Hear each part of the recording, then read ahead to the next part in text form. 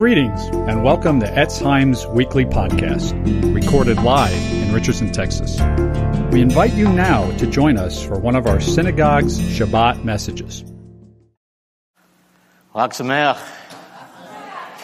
Welcome to our Rosh Hashanah services, where we celebrate the biblical feast and the high holy day of Yom Teruah, the Feast of Trumpets, also known as the Day of the Awakening Blast, where we hear the blast of the shofar. Amen, we just heard. And that blast of the shofar is calling us to repentance. It's calling us back to the Lord and to prepare for the soon coming of the Malkut HaShamayim, or the kingdom of God, to be ushered in by that final shofar blast and the return of King Messiah, Yeshua himself. And to prepare for this, the Lord has put in my heart to speak today about revival on this high holy day, this Feast of Trumpets, traditionally known as the Jewish New Year, as you begin the 10 days of awe, the Naim Noraim, 10 days of awe leading up to Yom Kippur. But today, if the truth be told, most of us here in the West, even among those professing to be believers in Yeshua, don't know why we'd even need revival, or even what we need a Savior for, or need salvation from. I heard an amazing testimony recently from some Chinese children who were part of an underground house church. And several of them had this vision where they actually saw hell. And they saw its darkness. They saw the edge of a great lake of molten fire in a semi-dark pit from which clouds of smoke arose. And when the smoke cleared, a burning lake with its flames could be distinctively seen. And in this vision, the children were on the edge of a cliff, peering down into the pit of hell. They looked and they drew back, afraid that lest they fall in. They were horrified at what they saw. The lost were seen going into hell, those who did not trust in Yeshua. Some fell in, some walked over the brink, some were bound with chains and cast into hell by demons. And when the fire abated and the smoke settled down, the moans of the miserable could be heard. And when the fire at intervals increased in intensity, there were shrieks and wails of agony. Terrifying vision. We today have forgotten that hell is real, because it's no longer politically correct to talk about it.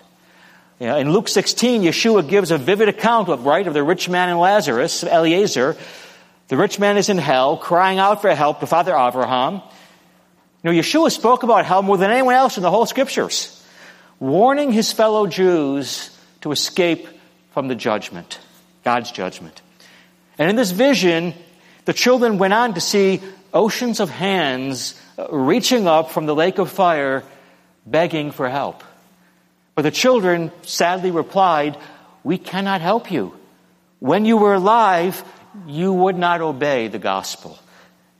It's now too late. I preached to you, but you made fun of me and rejected Yeshua." In another vision, the children were standing by the cross at the parting of two great roads. One road was narrow, leading to life, leading to heaven. The other was a broad way to hell and destruction. On the broad way, great, busy, hurrying multitudes, hustling with busyness, carrying great loads of sins, were rushing along with the affairs of life, passing in endless streams, in countless numbers.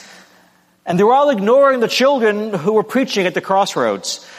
They were too preoccupied with this present life and refused to consider earnestly, they refused to consider eternity earnestly at all, and to repent of their sins or to turn to Yeshua the Messiah. Many of them in this vision were churchgoers, but they refused to be reconciled to God and truly repent and surrender their lives to Yeshua as Lord. Salvation is about being restored to God's presence by the atoning blood of Yeshua. But that's not how salvation is presented today in many churches and in many synagogues, on TV and on YouTube ministries. Rather, salvation today is sold as come to God to get stuff. Come to God to get forgiveness. Come to God to get heaven. Come to God to get your best life now. Come to God to get prosperity, success. Come to God to get safety and abundance, health and wealth. Come to God to get all these things.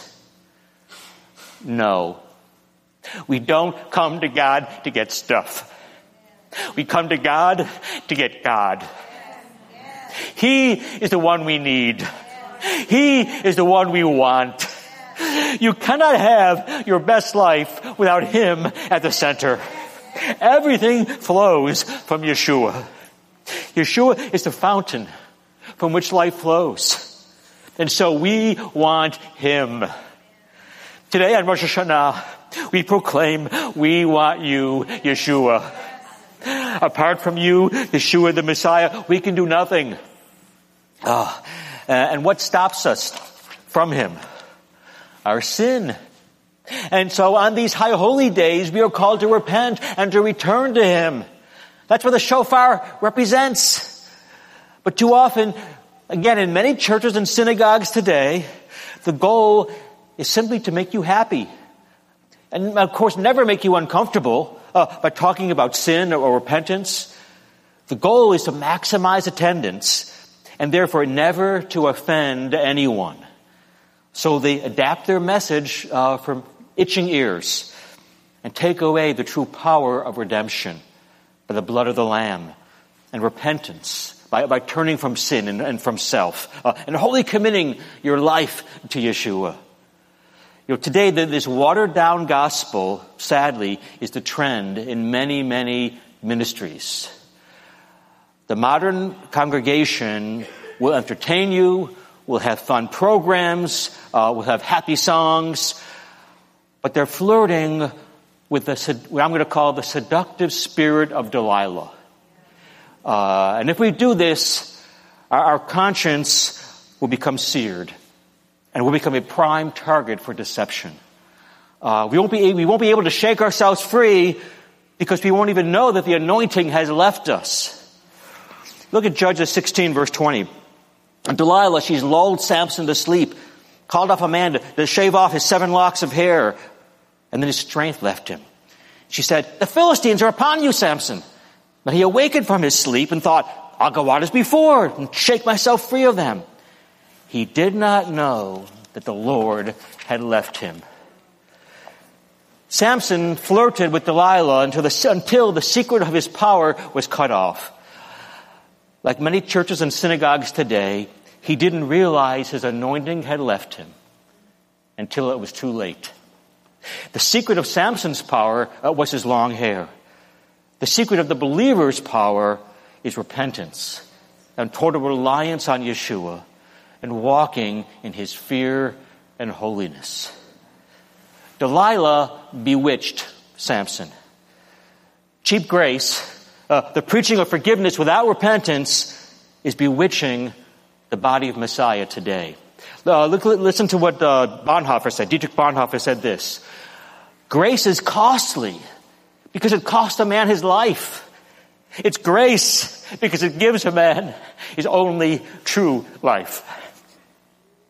And so in light of the watered-down state of the body of Messiah in America today, on this Rosh Hashanah, I'm going to say that God is telling us that we need revival. What is revival? When men in the streets are afraid to open their mouths and utter godless words, lest the judgment of God should fall. When sinners are overwhelmed and overawed by God's presence, and they tremble in the streets and they cry out for mercy. And the Holy Spirit sweeps across congregations and cities and towns in supernatural power and holds people in the grip of terrifying conviction. When every shop becomes a pulpit, every heart an altar, every home a sanctuary, and people walk about humbly before God. This is revival. Revival, it's a term that's often misused today, especially here in the South. It is not some specially planned meetings of entertaining music and special guest speakers. No. Revival is an awareness of God, an awareness that grips whole congregations and denominations and communities. The roadside, the shop, even the tavern, as well as the church and synagogue, become places where men find Messiah. In revival, the Spirit of God, like a cleansing fire, sweeps through a community. Divine conviction grips people everywhere. Strongholds of Satan tremble. Nightclubs, bars, raves, so-called gentlemen's clubs, drug houses, abortion clinics, adult theaters, they close their doors. Multitudes turn to Yeshua. For example, over 100 years ago, the great American revival of 1857, the Spirit of God swept through the land and particularly through New England and became a center of another great awakening, resulting in vast numbers finding salvation.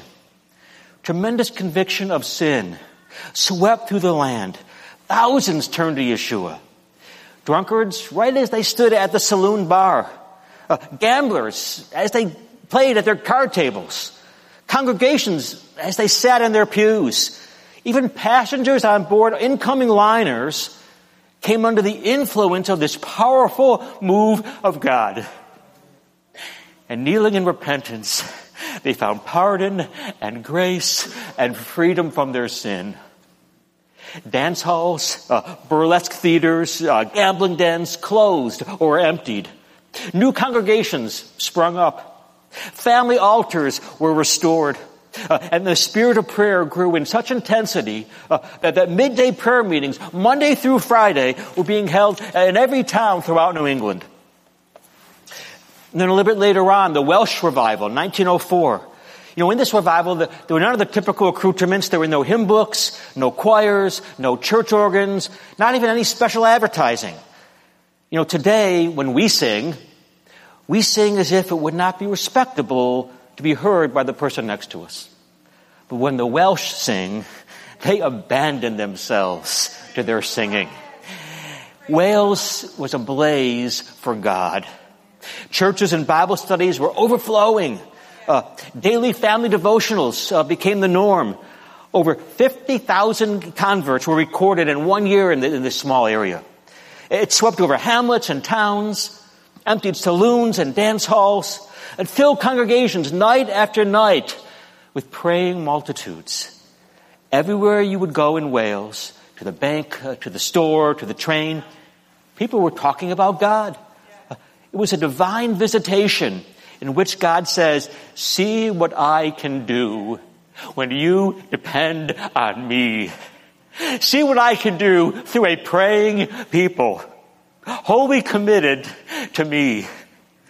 Indeed, so great was the fear of God, so great was the conviction of sin that gripped the people, that in many communities, crime disappeared. The magistrates had no cases to hear. The post office ran out of money order slips because people sought to make restitution and to repay their debts. Saloons and theaters closed. Whole bookstores sold out of Bibles. Members of Parliament, busy attending revival services, canceled their political meetings. Traveling theatrical troops found no audiences. Why? Everyone was home praying. Temperance workers saw the Holy Spirit accomplish more in 3 months than they had accomplished in 40 years. This is revival. It is a mighty, sovereign move of God, in answer to the cries of men and women and children who have been on their knees, travailing in prayer before the Lord.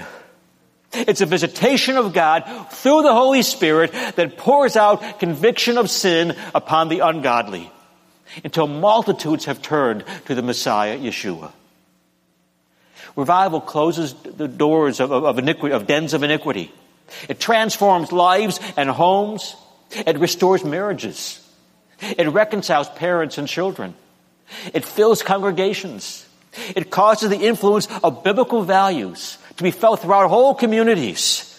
So my question to us today My question on this Rosh Hashanah, this Feast of Trumpets, is can this happen again today?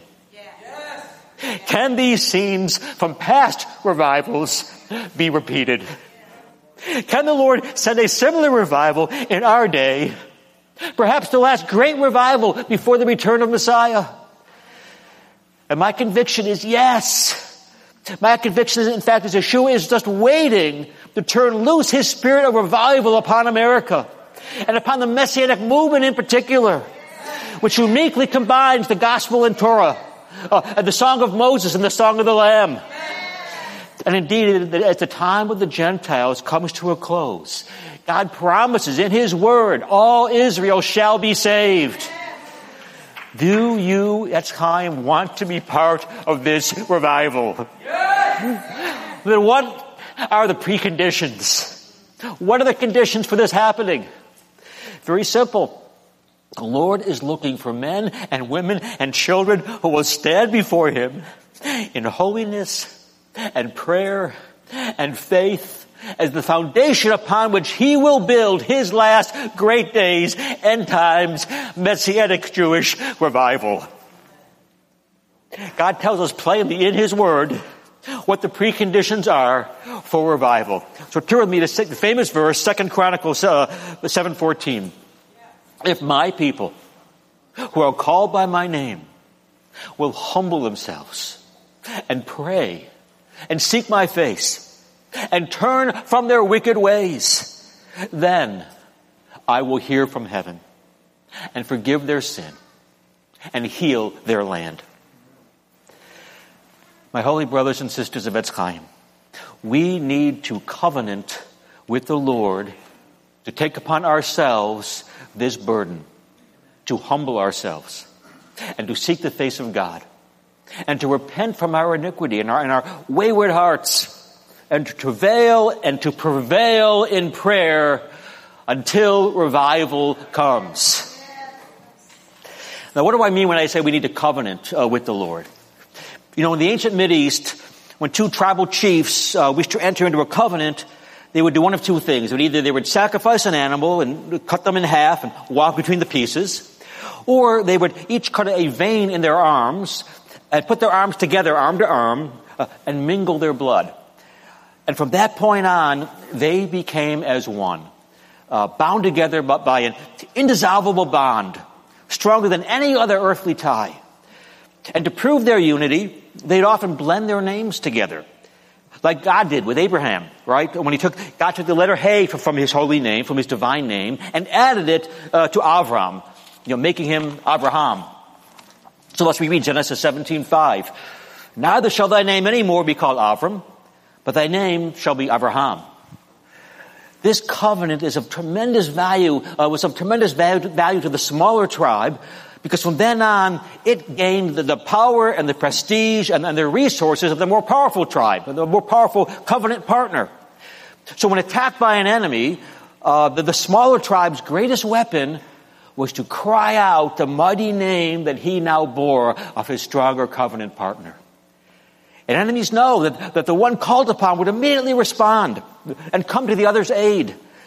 So the enemy no longer just comes against the smaller tribe, but also the mighty forces of the powerful tribe into which the smaller tribe has now entrusted this covenant relationship. And the more powerful chief, in turn, he lays down conditions which the smaller tribe must obey. In return, the smaller tribe now has the right to call upon its powerful friend in any emergency, knowing he'll come immediately to his aid. Thus, the ancient Mideast blood covenant, for the smaller tribe, has opened up a whole new realm of power and victory and achievement, otherwise impossible.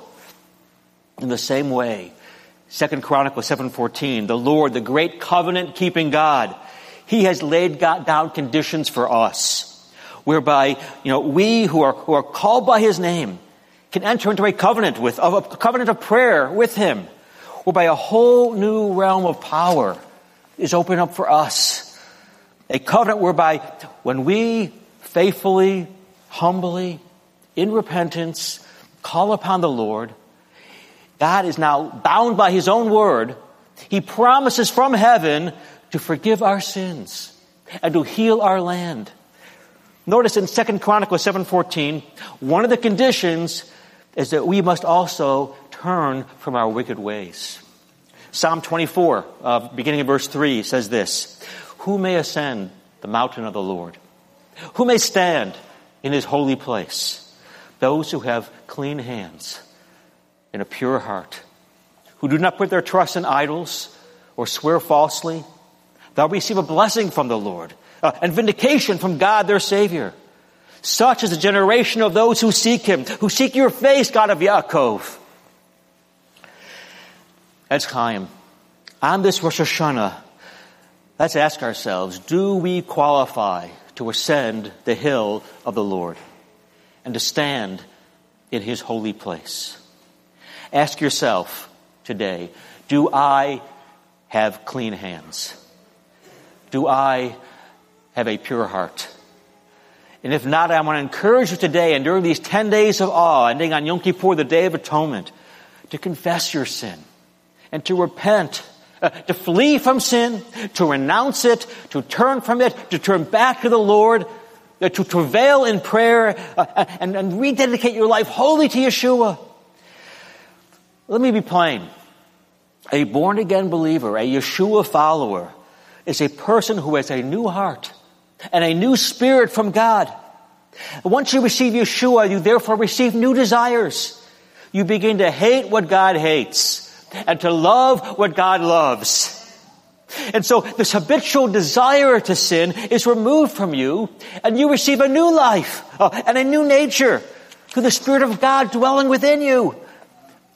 And therefore, if today you love sin and you make every effort to enjoy sin, this may be evidence that the Spirit of God does not dwell within you. The proof of a new birth is a new life. Because what you do proceeds out of who you are. On this Rosh Hashanah, the Lord is therefore calling us back to holiness and to fear of the Lord, to denying ourselves, to taking up our cross, and to following Yeshua. In a word, God is calling us to supremely love him above all else, above all others. Today, however, many of us have a radically defective faith. So ask yourself today, as the books are opened in heaven on Rosh Hashanah, according to tradition, to record the Lord's judgment for the coming year, we are exhorted in the Scriptures to examine ourselves. And so ask yourself, is Yeshua the center of my life? Or am I trying to fit him in for my own happiness? The problem for many of us today is a false teaching that is rampant that says you can take Yeshua as your Savior, but you don't need him as your Lord. As if he could somehow be divided. However, if you actually do a word study on the word Lord, you find it's listed over 400 times in the New Covenant Scriptures, whereas the word Savior appears only 15 times. The New Covenant Scriptures consistently call Yeshua our Lord and Savior. His lordship always has preeminence in the Scriptures. But tragically today, many preachers try to make his lordship optional. That is not the gospel. My friends, either your heart is set on serving Yeshua supremely, or your heart is set on serving yourself supremely. There is no middle ground. Either you belong to Messiah or you do not. So these are the scriptural conditions for revival. Humbling ourselves, fervently praying and seeking God's face, and turning from our wicked ways. If we will covenant with God to do these things, he promises in his word to bring tremendous revival. Listen to this account from the New Hebrides revival from the early 1950s led by Duncan Campbell. And this is the description. Buses came from the four corners of the island of the New Hebrides, crowding the assembly hall. 7 men in a butcher's truck suddenly experienced the Spirit of God fall on them with great conviction of sin, And they were all converted even before reaching the church. As the preacher delivered the message, tremendous conviction of sin fell upon the people. Tears rolled down their faces. From every pew came shouts of men and women and children crying out for mercy. So loud were some of these wails that they could be heard from out on the road. When the meeting ended, outside the church, a young man began to pray. Under a tremendous burden of intercession, he prayed for 3/4 of an hour. And a crowd started gathering outside the church. They then streamed back inside the building and worshiped till 4 a.m. The moment the people took their seats, the Spirit of God swept through the hall with great conviction. Hardened sinners began to weep and confess their sins. As the meeting ended, a messenger ran in and told the preacher, "Come with me. There's a crowd of people outside the police station weeping in awful distress. They're calling for someone to come and pray with them." When Duncan Campbell arrived at the police station, he said, "I saw a sight I will never forget. Under the starlit sky, men, women, and children in prayer everywhere, by the roadside, outside the cottages, even behind the peat stacks, crying for God to have mercy upon them." Nearly 600 people who'd been making their way to the church suddenly stopped. The Spirit of God fell upon them with great conviction, and like Paul on the road to Damascus, causing them to fall on their knees in repentance. Revival swept through this island. Duncan Campbell had to conduct 4 services a night as men, women, and children throughout the island began to grip God in desperate intercession and in prayer for revival. And the Spirit of God just swept on, increasing in power. In one town called Arnall, there was much spiritual indifference. Hardly a young person ever darkened the house of God. They spent their Sabbaths at the drinking house or poaching or other sinful pleasures. In desperation, though, a little band of believers made their way to a farmhouse to plead the promises of God. One man rose up to his feet and he prayed this prayer. We'll put it on the overhead. He prayed, "Lord, you made a promise. Are you going to fulfill it? I believe you are a covenant-keeping God. Will you be true to your covenant? You said you pour water upon him who's thirsty and floods upon the dry ground. Lord, I tell you from my heart, I am thirsty. Oh, I am thirsty for your manifestation of your presence and your power. Lord, your honor is at stake. Bring it to pass." Here was a man of bold, committed faith.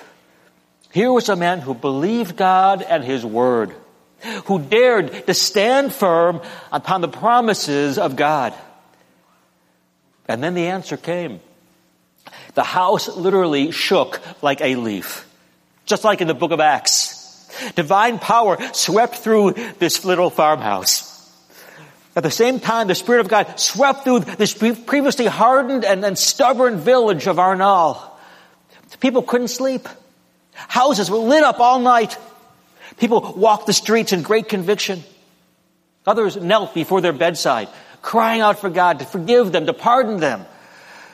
As this little band of prayer warriors left their prayer meeting, they found 8 people on their knees crying out to God for mercy.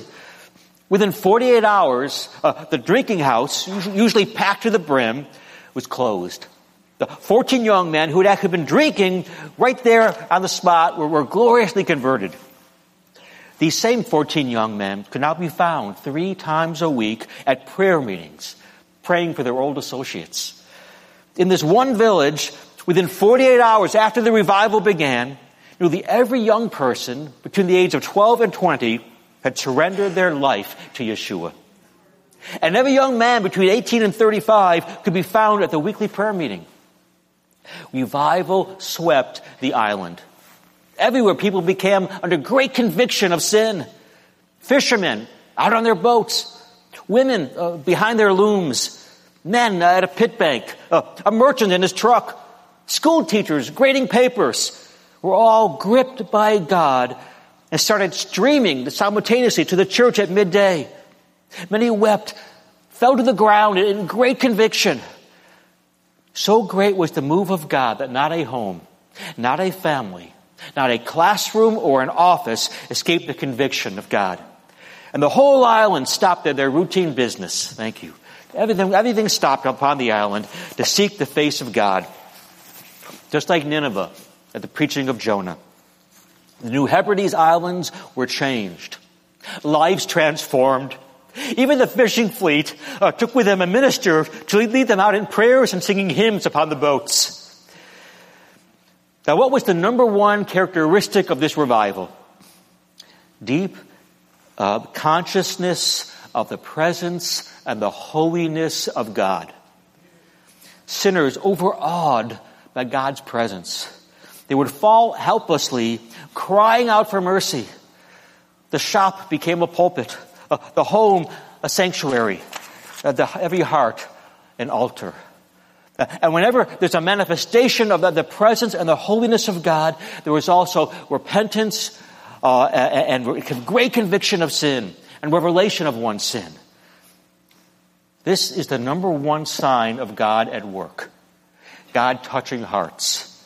And behind revival, there was always a faithful group of men and women, and yes, even children, praying night and day, standing in the gap, crying out for revival. These prayer warriors had absolute faith in a covenant-keeping God. Indeed, God has made a covenant promise. Look again, 2 Chronicles 7:14. If my people, who are called by my name, will humble themselves and seek my face and pray and turn from their wicked ways, then I will hear from heaven and I will forgive their sins and I will heal their land. A covenant is a solemn agreement binding on both parties. And if God is a covenant-keeping God, and He is, then if we do our part, He promises to do His. God is true to His word. You can depend upon Him. The Lord wants to send revival to heal our land, but we must do our part as well. We must humble ourselves. We must pray diligently, seeking His face and turning from our wicked ways. A group of committed believers in the New Hebrides, they prayed 3 times a week for months on end before the revival ever came. And that is true for every revival. Every night they knelt down, renewing their faith by remembering God's promises. And then an absolute conviction, declaring their faith, their belief in the coming revival. Nothing could weaken their confidence that the Lord would answer their prayer and fulfill His covenant promises. They also humbled themselves. They committed themselves to holiness and then the fear of the Lord. Again, Psalm 24, verse 3. Who may ascend God's hill, that stand in His holy place? He who has clean hands and a pure heart. As this prayer group in the Hebrides recited this psalm, it was like words of flame falling from the lips of a holy God. Every word seemed to burn in the very depths of the hearts of these men and women and children who were gathering to do business with God. They were willing to pay the price for revival. Let's put on the overhead. What is the price of revival? Brokenness before God. An emptying of self. A forsaking of all sin. An eternal surrender to the Lord and to His purposes. Every revival that has ever broken forth on the face of this earth has been preceded by the people of God upon their knees, on their faces, travailing and interceding before the Lord. For long, weary month upon month, undeterred by the seeming silence of God, undeterred by others' indifference, undeterred by the world's wickedness, the men and women and children of New Hebrides faithfully travailed before God in prayer. In agony of soul, they cried out to the Lord. Now, these were not half-hearted, sentimental, half-doubting prayers. No. They wrestled with God, like Jacob at Peniel. They battled spiritual opposition, like Daniel with the prince of Persia. They drew upon all the spiritual energy and power, and they pled the blood of Messiah. One was reminded of Yeshua's prayers as they prayed. From Hebrews 5, verse 7, it says, during the days of Yeshua's life on earth, he offered up prayers and petitions with fervent cries and tears. Listen to that. To the one who could save him from death. And he was heard because of his reverent submission. The men who covenanted to stand in the gap for revival, they prayed. We at Chaim must do the same. We must storm the throne of God with burning passion, with heartfelt, agonizing concern for the lost, with absolute confidence in God. We must pray until we travail. When Zion travailed, she brought forth. And travail until we prevail before the Lord. We must weep and confess and cry out and fast and intercede and pray until the Lord answers. The Lord desires to send revival to His people Israel. He wants to use us at Etz Chaim if we will do our part and fulfill His covenant requirements of humility, prayer, seeking God's face with total abandonment, and turning from our wicked ways. If we truly want revival, we need to get down to business with God. And this is going to demand confession of sin, turning from all wickedness, forsaking all of our ungodly habits, and an utter surrender to Messiah Yeshua. Revival must become our dominating desire. We must give up our idols. We must get rid of all the ungodly things that we hide in our tents, like Achan did at Jericho, lest it bring God's judgment. The Lord is looking for hearts that are broken, whose eyes are red with weeping before Him. Psalm 51, verse 17, my sacrifices, O God, is a broken spirit and a contrite heart. You, O God, will not despise.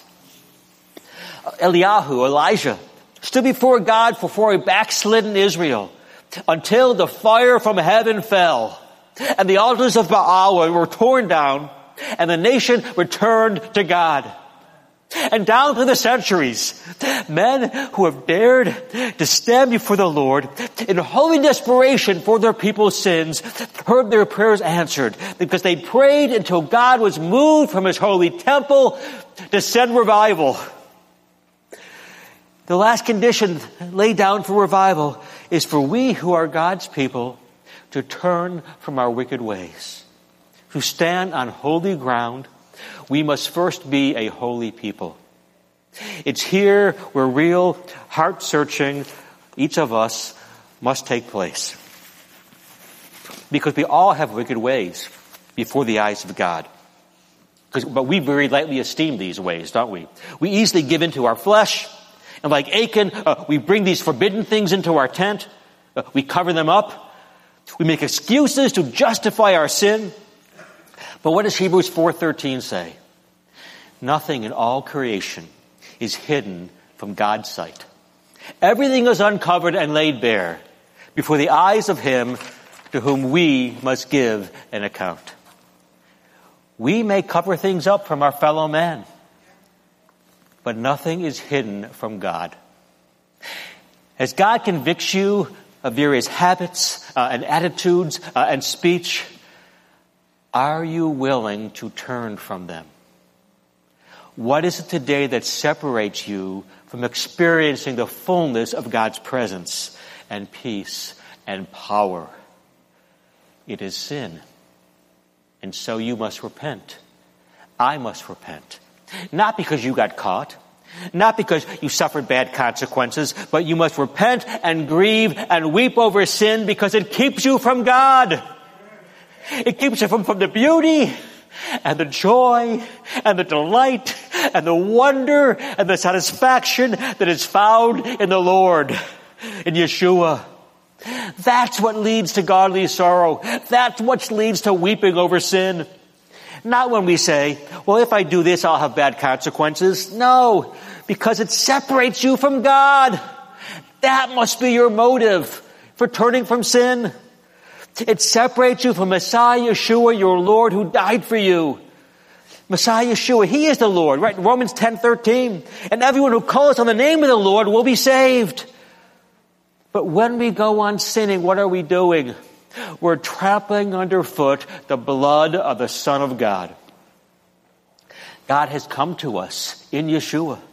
He died to atone for your sins and mine. He rose from the grave in victory over sin, so that all who repent and who trust in Him can be forgiven their sin and reconciled to God. So Yeshua, He's the only means by which we can be reconciled to God. And everyone who calls upon the name of Yeshua in faith will be saved. And then He'll live through you by His Spirit. If you trust in Yeshua, He promises to pour out His Holy Spirit upon you, so that the very presence of God lives in you. So let me ask you, how can you be comfortable with sin when the Spirit of God lives in you? Run from your sin. You have the Spirit of God dwelling in you. Weep over everything and anything that would rob you of the joy that's found in the presence of the Spirit of God dwelling within you. On Rosh Hashanah, the books of God's judgment are opened. Judgment is coming. But the Lord is a stronghold to all those who take refuge in Messiah Yeshua. So on this Rosh Hashanah, turn from your sin. Turn from your own self. Turn to Yeshua for your redemption. What is redemption? Let me close with this story about redemption. A Messianic rabbi of mine, friend of mine, he recently took his little kid for his birthday to a place called Chuck E. Cheese's. Ever hear of this place? I guess it's a popular birthday place. I'm told you do not go there for the food. But your kids get all these tokens to play various arcade games, like whack-a-mole, race car driver, skee ball. And as you score various points in these games, if you've ever been there, you'll know little tickets come out that you've won from the machines. And the kids collect these tickets for the next several hours where they're playing. And then as you're leaving, it hits you what all these tickets are for. As you walk out, there's a place called the redemption counter. So imagine you're a little kid. You walk up to the redemption counter with your mom and dad. You've got all these tickets in your hand. You look up at the very top shelf. You see this huge stuffed bear, bigger than you.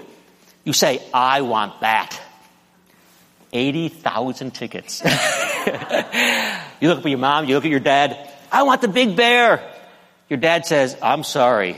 You don't have nearly enough tickets for that, son. So your eyes, and they drop down to the next shelf. You see a lava lamp. The most useless thing ever invented. Throwback to the 1970s. But you say, I want the lava lamp. Sorry, 40,000 tickets. Way over your price range. So your eyes drop down to the very bottom of the redemption counter. There's this little dinky display case. You see things in there like an eraser. Not even a pencil, just an eraser. But of course, if you combine your tickets with all your friends' tickets, you can actually get the pencil too. Probably one of the most depressing moments in a child's life. You spend hours playing skee ball, and all you've got to show for it is this little eraser. As you wistfully look up to the top shelf and see the stuffed bear, keep this picture in mind. And now turn with me to Revelation chapter 5, because we're going to see the throne room of God in heaven and the unveiling of the scroll with 7 seals containing God's plan for our final redemption. So here at this counter, the stakes are much higher. The top shelf is the redemption of mankind and the end of sin and the new heavens and the new earth and the ushering in of the millennial kingdom. And then there's this roll call in heaven. Revelation 5:2.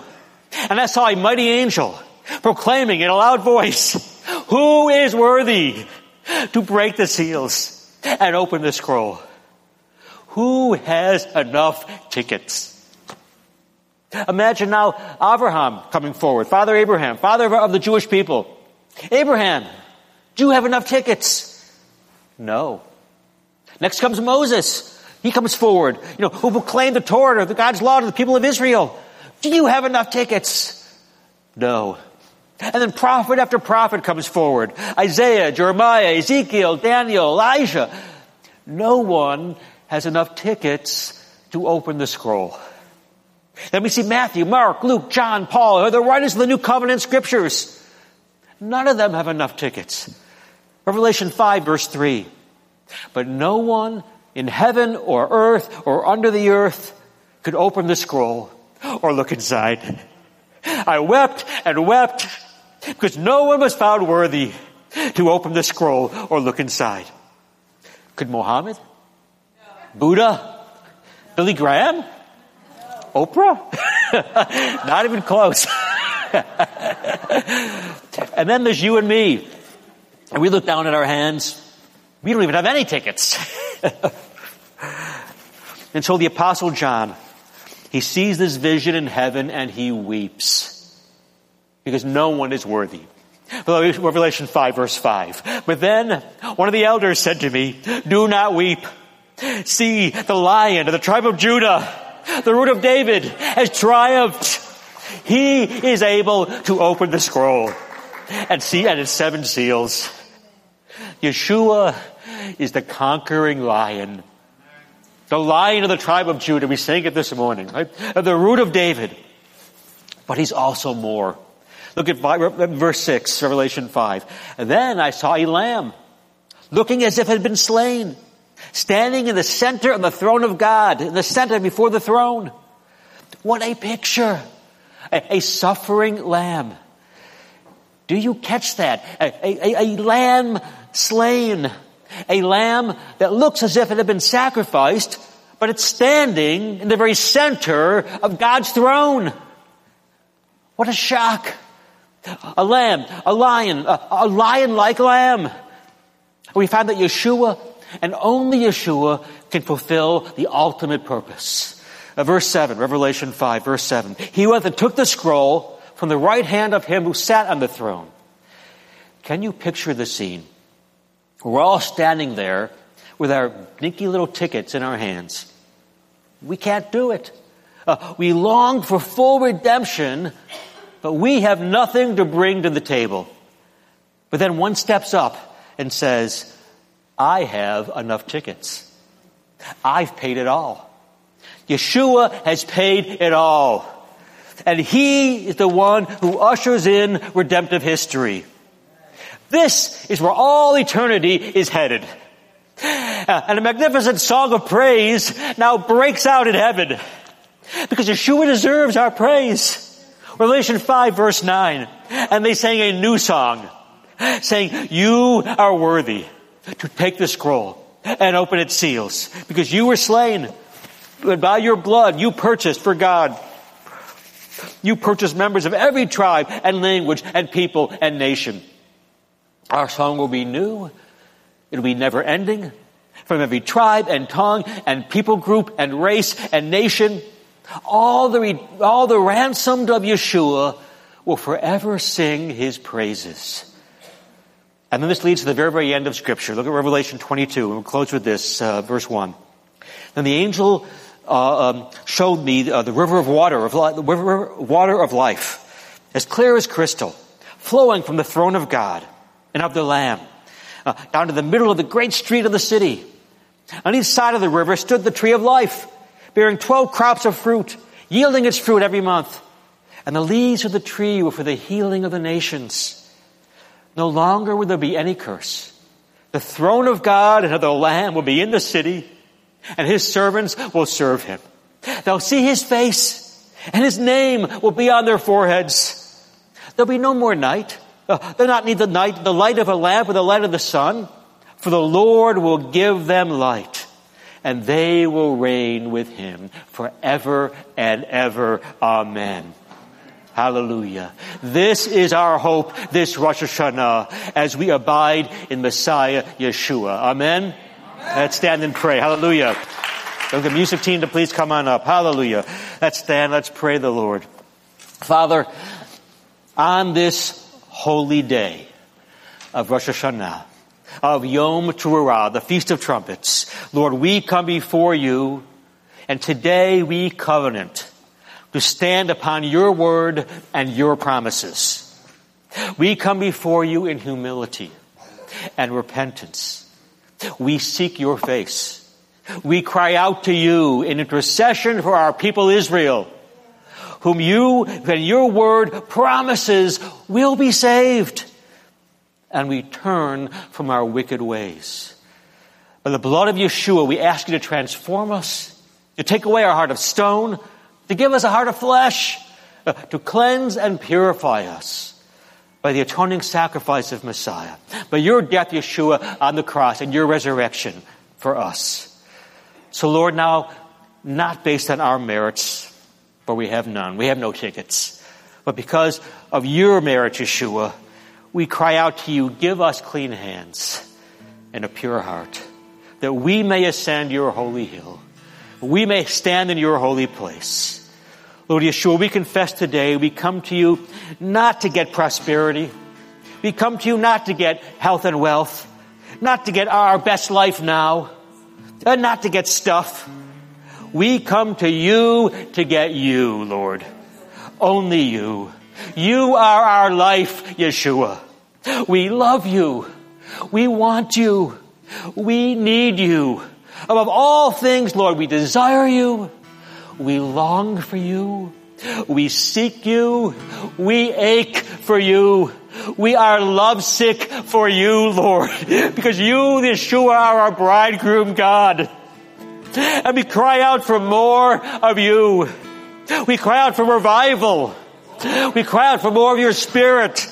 Lord, fall upon us here at Eschayim. Lord, pour out your Spirit now upon us. Pour your Spirit upon Dallas, Fort Worth. Pour your Spirit upon your people Israel. Lord, fall upon us in conviction of sin. Help us to have a spirit of brokenness and repentance before you. A broken and contrite heart, Lord, you tell us you will not despise. And so, Lord, we turn from our sin and we turn from ourselves. And we turn to you, Yeshua, our Messiah, because you are the Lion of the tribe of Judah. You are the root of David. You are the Lamb slain before the foundation of the world. And we sing a new song to you. We praise and worship and honor and glorify you. And we pray you alone are worthy. And we pray this all in your holy and worthy name, Yeshua. Amen. Hag Sameach. We bow our hearts, we bend our knees. Oh, Spirit, come make us.